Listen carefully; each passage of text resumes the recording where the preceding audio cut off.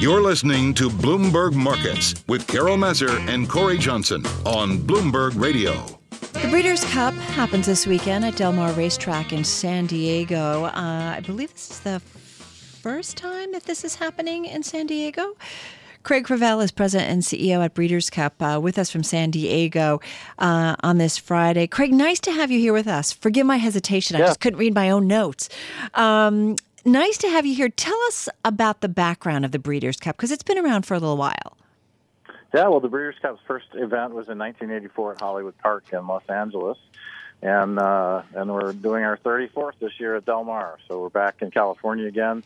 It was founded by a bunch of Central Kentucky breeders led by a gentleman by the name of John Gaines, who was originally a New Yorker, and it's just the year-end championship for thoroughbred horse racing. Where does it fit in the world of horse racing? Because we have some obviously well-known races, and we all follow that, the Triple Crown and so on. Where does the Breeders' Cup fit in? Well, the Triple Crown is a series for 3-year-old horses only, and the Breeders' Cup is 13 races, $28 million in purse money paid out over 2 days, and it really features every kind of race. We have filly and mare races, we have juvenile races, we have horses for older males, short races, long races. So it really is a championship event in each and every category of horse racing. Tell me about the people who are involved and who come out to see it. Well, about 75% of our ticket purchasers this year at Del Mar are folks who've come from elsewhere, outside Southern California. Mm-hmm. So it's a truly international event. We have 40 horses from overseas racing with us this weekend, and horses from every state in the union that conducts horse racing, just about. We're talking with Craig Fravel. He's president and CEO at Breeders' Cup on the phone in San Diego. What does it mean, though, to have it in San Diego specifically? It's a great part of the country, a great part of the state of California. Well, I think everybody who's come here, we have a number of people who haven't been to San Diego or to Del Mar before, and I think they're kind of blown away by how great the weather is. You never want to leave. You never want to leave. No, it's a tough place to leave. In terms of branding, Breeders' Cup, talk to us a little bit about the importance of that and how that's developed, too, over the years. Well, the Breeders' Cup is an elegant luxury brand, and as I said, we pay out $28 million in purses. The horses that race here are the best of the best, and so everything about the event is really surrounds the brand in terms of its luxury as well as the high quality of the horses. It's really just a show of shows in horse racing. What do you like about it?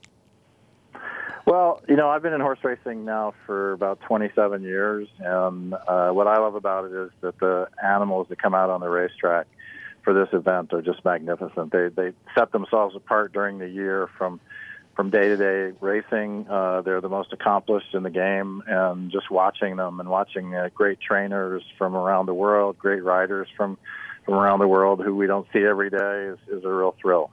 It's interesting. We every year go to the U.S. Open out in Queens, and it really has become such an experience. And they continue to do upgrades in the infrastructure and improve the customer, the tennis fan experience, if you will. It really, between great restaurants and places to go, you don't just go for the tennis, you do go for that, but there's so much more. I'm curious, how that has also maybe been somewhat your folks' approach when it comes to the Breeders' Cup. Well, our main focus is just on putting on great horse races, and again, the events that surround the Breeders' Cup are very special. We had our Taste of the World party last night, which was hosted by Bobby Flay, a celebrity chef, and we have chefs from around the country. So it's a huge international focus for us, and a huge lifestyle experience for the week leading up to the event. Talk to me about some of the horses that will be running this time around. Well, last year the Breeders' Cup Classic was named the Longines World's Best Horse Race, and that was because Arrogate and California Chrome battled it out down to the wire at the very end. And this year we have Arrogate back, who is currently ranked the highest-rated horse in the world, and we have a deep field of contenders who I think will at least let that race be considered again for the world's best race. So we're very excited about seeing how that plays out. I was talking about the viewer experience, if you will, or the horse enthusiast's experience. And you guys have kind of limited to some extent. I mean, it's still a lot, but the amount of people who can be in attendance. I think it's, I'm looking at the notes here, 37,500. I mean, you don't want it to get to be an overcrowded experience.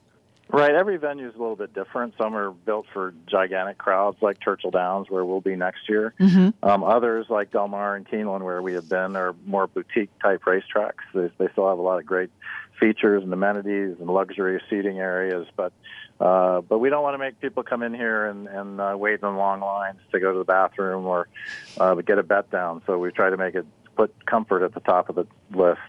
When you are picking places to go, obviously, it's got to be the right facility, but how do you choose? Because I guess it's also a way of, it sounds like you've got a good crowd who come back over and over, but I bet you also do want to bring in new folks who might be interested in watching it and experiencing this race.